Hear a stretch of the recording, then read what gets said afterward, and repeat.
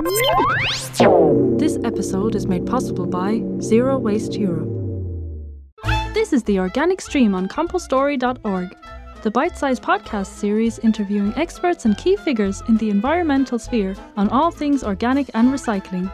Get your lunchtime organic fix here. Hi there and welcome to another episode of the Organic Stream. Today we're talking to Malcolm Williams, founder member of the UK Zero Waste Alliance, about his trip to Cairo with organics recovery specialist Jerry Gillespie. The Egyptian Minister of State Environment Affairs, Laila Rashid Iskandar, has recognised the Zabbaleen people as the official waste collectors of Cairo, and Malcolm and Jerry were invited over to speak with the Zabbaleen and assist in the process.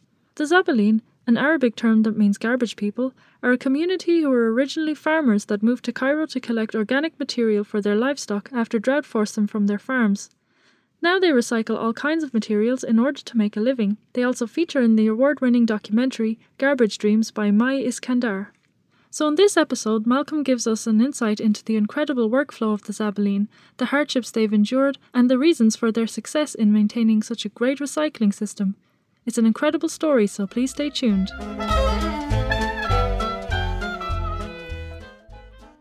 Just for a little background information, the Zabbaleen were originally pig farmers who went to Cairo to collect food waste and food scraps for their pigs, way back in the 1940s, is that correct?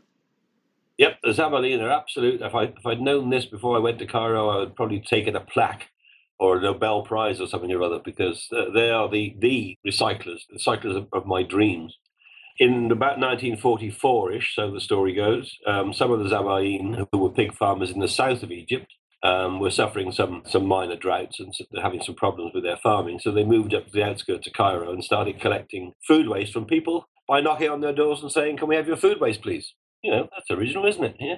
Anyway, they did that. And for 5 or 6 years, they were setting up their pig farms on the outskirts of Cairo and all the rest of it. And then in 1949, there was a severe drought in that part of Egypt, and the rest of the Zabbaleen moved up to Cairo in numbers. I'm not quite sure what numbers, but they now number 175,000 or thereabouts. And whereas they were at the outskirts of Cairo when they first moved up in 1949 and knocking on doors, now they're sort of more integral because Cairo has grown 2, 3, 4 times the size of it was in those days. So they're in what I wouldn't call the centre of the city, but certainly inside the ring road, so to speak. Right, and they were primarily pig farmers up until recently. I know that during the swine flu epidemic, all their pigs were culled. Yes, this is more than a sad tale. They came up and they were collecting mostly food waste to start with, as I said. But as time went on, and in the 80s, 70s, 80s, they started collecting other stuff, paper, cans, glass, and started selling that. In other words, they became what we now know as sort of dry recycler collectors, as well as collecting the organics. But the important thing is they collected the organics first. And the other important thing is they had a deal with the householder, not with the local authorities, not with the government or anything. It was just somebody came and collected your food waste every day at a certain time, and they knocked on the door to get it. Because if they hadn't knocked on the door to get it, if, like we have here, the dry recycler was put outside the door, then somebody else would take it because it's valuable. So that's the situation. And then when the pigs were killed 3 or 4 years back by the Mubarak government, without any compensation, the government didn't say, right, 300,000 pigs at so many dollars a pig here, distribute this amongst yourselves. They just killed the pigs, and they more than halved the income of the Zabbaleen. We had various reports up to 90% of income being lost, because they used to actually eat about 20%, and then they would sell the other 80% into market. That's absolutely horrendous treatment. And what are they doing now? Are they still recycling? Yeah, it's been a bit of a problem for the last 3 or 4 years, and which is one of the reasons why I think anybody who lives in Cairo will say the situation is getting worse and worse, because since the pigs were slaughtered, before the pigs were slaughtered actually, the Cairo authorities actually called in some big sort of international waste companies to do the, inverted commas, waste contract. And those big companies basically found very quickly that they couldn't actually access the 14,000 tons of material that arise in Cairo every day, because the Zabbaleen have got it. They've collected it. From 5 o'clock in the morning, they're out there until about midday collecting the stuff and bringing it back to their homes, where they sort it out, reprocess it, bulk it and sell it. So the figures vary a little bit, but before the pigs were slaughtered, they were actually collecting 11 of the 14,000 tons that were arising. And all that was actually recycled or reprocessed because the pigs were eating all the food waste. And so that's an 80% recycling rate going back 3 or 4 years. Now, that would have put them in the lead in the world as far as recycling rates were concerned. And they did it because they knocked on doors to get it, So it's the ultimate curbside, collection system with a sorting at the door sort of thing. That's amazing. And they're not getting paid for their service at all? The stories vary slightly. It's quite interesting when you talk to them. In some places, there is another process where the householder pays so much per month. It varied in our discussions between 5 and 12 Egyptian pounds, which is about £1.20 in UK terms. What's that? Just a bit more than $1 a month, through their electricity bills. And the proceeds for that are paid to the municipalities who actually organise the collections, or the government. The government collect that in some sort of way. And I don't know whether they use that to pay the big waste companies and also the middlemen who actually sort of almost organised the Zabbaleen into sort of districts. And the middlemen seem to feature a lot in the conversations, and we weren't quite sure how they figured in terms of how they got paid, but they definitely got paid. So I suspect they get paid a lot from those electricity bill profit. Anyway, the Zabbaleen basically get only the proceeds from the dry recycling, and they're starting to actually reintroduce ideas about using the organics. Right, so that's what they get, and the government and the middlemen who organise them get the proceeds from the electricity bills. Yep. Right, okay. And I'd like to move on a little bit now and talk about the Zabbaleen's process. How do they go about recycling it all? Yeah, I mean, it was really interesting from my point of view because really from the outside, I'd seen from the films, from Garbage Dreams and a few clips on YouTube that they were reprocessing in pretty sort of strange circumstances. And I was sort of a little bit nervous about going, thinking, oh God, this is going to be a bit like wandering around a landfill site. It wasn't smelly. It wasn't brilliant, I've got to say.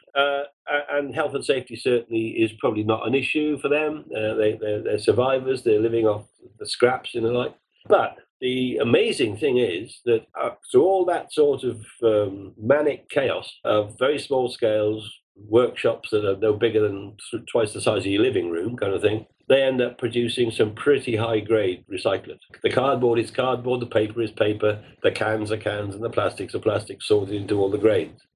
And there's some really interesting sort of technologies being used there. I mean, they make their own shredders and chippers, and they actually go as far as extruding plastic into pellet and selling it onto the market at a very high price. So, and again, the health and safety is not particularly good. The extraction fans, the air conditioning, and all the rest of it is not. It's pretty, basic, if at all. We are talking about what other people might call slum dwelling, and then there's a lot of stuff. There's a lot of product all over the place, but it all gets baled up for market in a way in which I think UK reprocessors would be quite delighted to receive. They would pay a good price for it. It's a higher quality than we produce here in some of our so-called highly technological collection systems, especially using MRFs. Yeah, so do they go out every day to collect it door to door? Yes. The men go out and collect it in the morning and bring it back, and then everybody scrambles over it and sorts it out, making it ready for market. There are 4.5 million hereditaments, households, flats, or condominiums, mostly in sort of tower blocks and various. And those houses are visited by the Zabbaleen collectors, 4.5 million to 5 million estimate, at the very least every other day. In the posh areas, they're visited every single day. Every single day, somebody knocks on your door and says, "Can I have your waste, please?" I mean, that's just incredible. That's just absolutely unbelievable. And I think, I found, I didn't know that. So for me, they're heroes. They're total bloody heroes, and they're not getting paid very much for what they're doing. No, they really aren't. And what are they doing now with the organic materials? Yeah, when we asked that question, we got some very sort of shifty looks and shaky eyes, because I think reading between the lines that they do collect the organics, but they realise that the most important thing for them is to keep that collection service going. Yeah, they know that that's their stake in society, if you like. So they keep that going, absolutely. But what happens to the organics now varies. Now, it might be that it goes to their chickens and their goats and all the rest of it, but there's a lot of organics lying around. So you rather suspect that rather than pay 200 Egyptian pounds to put it on a truck and send it up 35 kilometres to the landfill site and then pay to have it put in there, then I rather suspect that what they do, and this is how they answered our questions on this one, is they said they put it into the contractors' skips that were lying around the place. They're not very good skips, by the way, and they're not emptied particularly well. So you get a lot of detritus around the skips, and there's a lot of evidence of fly tipping, burning rubbish everywhere, which is one of the reasons why the government wanted Lila, I think, to be the environment minister to actually sort out the waste problem, inverted commas, in and around Cairo. So really, if the city just invested in the Zabbaleen, there wouldn't be a waste problem, right? Well, yeah, I mean, it stands out like a sore thumb, doesn't it? If you actually pay the people to do the work, that's a good idea for a start, isn't it? I mean, I don't want to get involved in sort of guessing what the politics are, but we have to remember that the Zabbaleen are 175,000 Coptic Christians. Bearing in mind that Egypt used to be a Christian country before, not so long ago, and the predominant culture in Cairo at the moment is Muslim. So, I mean, I don't suppose having districts where there are people raising pigs and being a bit smelly and being a bit slummy within your suburbs is actually, good neighbour stuff. But if they had got paid properly for doing it, they could have invested and maybe moved out of the city. They could have actually, moved into the farming areas, which is what they started as being. They started as pig farmers. And when you asked them questions about what they wanted, they said two things. Trucks, that was the interesting one, always something plus trucks, right? But the other things they said were, well, we want to be respected. We don't want to be looked down upon. We want to actually have a normal life as human beings in Cairo. It's the old thing, isn't it? What's more valuable, a doctor or a waste collector? It's the old Marxist dilemma, And I can tell you that if they stop work tomorrow, which they will never do, if they stop work tomorrow, it would be a matter of days before Cairo would feel the pinch on that one. Yeah, I bet. And what did you and Jerry do to help them out then? Well, that was interesting because obviously I said up front, Jerry and I both sent messages into Lila saying, look, the last thing we want to do is just be another two white guys coming from, where we come from, telling these guys what to do. I mean, they're the experts. I learned a hell of a lot more from them than they ever learned from me in terms of recycling. They've been doing it for 60 years, So it was humbling in that sense. But on the other hand, by coincidence, and Jerry and I sort of came to this conclusion fairly quickly, really, within a couple of days. Actually, we could actually help. That we had a bit of technology that I don't think they'd heard of, or if they hadn't utilised, which would actually help them to actually make some use of that organic material. In other words, the groundswell process, no shred, no turn, basic equipment.